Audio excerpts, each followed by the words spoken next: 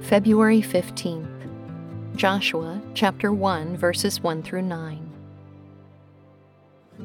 After the death of Moses, the servant of the Lord said to Joshua the son of Nun, Moses' assistant, Moses my servant is dead.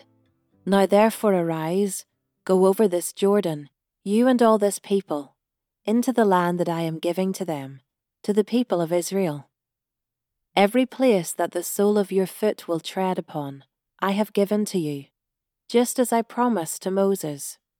From the wilderness and this Lebanon, as far as the great river, the river Euphrates, all the land of the Hittites, to the great sea toward the going down of the sun, shall be your territory.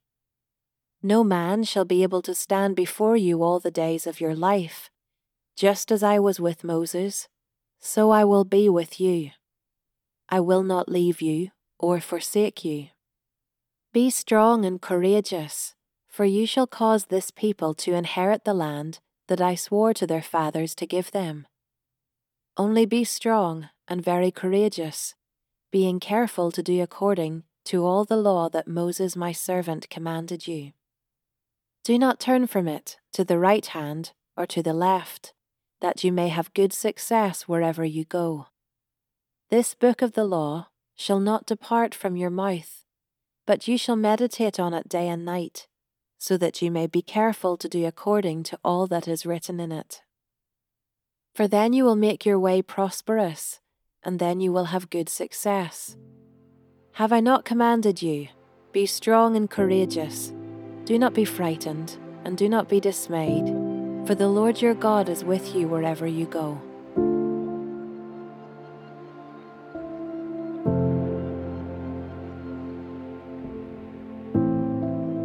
Be strong and very courageous. Zach Eswine.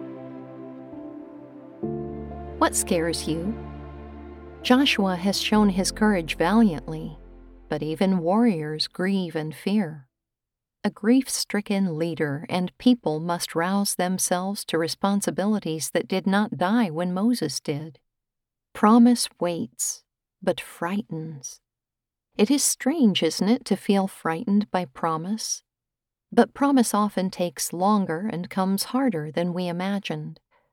Overcome by sorrows, hardships, and fears, we can give up, settle into the gloom, and sing dirges together about what might have been. No wonder, then, that God looks with kind strength into the eyes of this community. In 9 verses, he calls for courage 3 times. When fears haunt us, when circumstances do not turn out as planned, when tombs take their places in our memories, how do we arise and go forward? First, God gives us Himself. Joshua and the people have the same provision that Adam and Eve possessed, the same provision that Jesus would fulfill through the Spirit. I will be with you, God says. I will not leave you or forsake you. Verse 5. Every moment of providence, triumphant, tragic, or fearful, becomes a sanctuary from which we can learn to detect God's presence.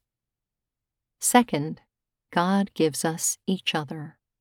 Israel will look after each other, the aged, the children, the sick, and the weak, along with the seasoned and strong. They will cross into the promised land, not alone, but together. Third, God gives His word. With God's help, Israel will look to the written word. This will rearrange how they inhabit time, day and night. In contrast to the nations around them, they will find success, not in their wealth, power, or position, but in their God-shaped moments. God's promises do not include an immunity pass from fear. We wish they did.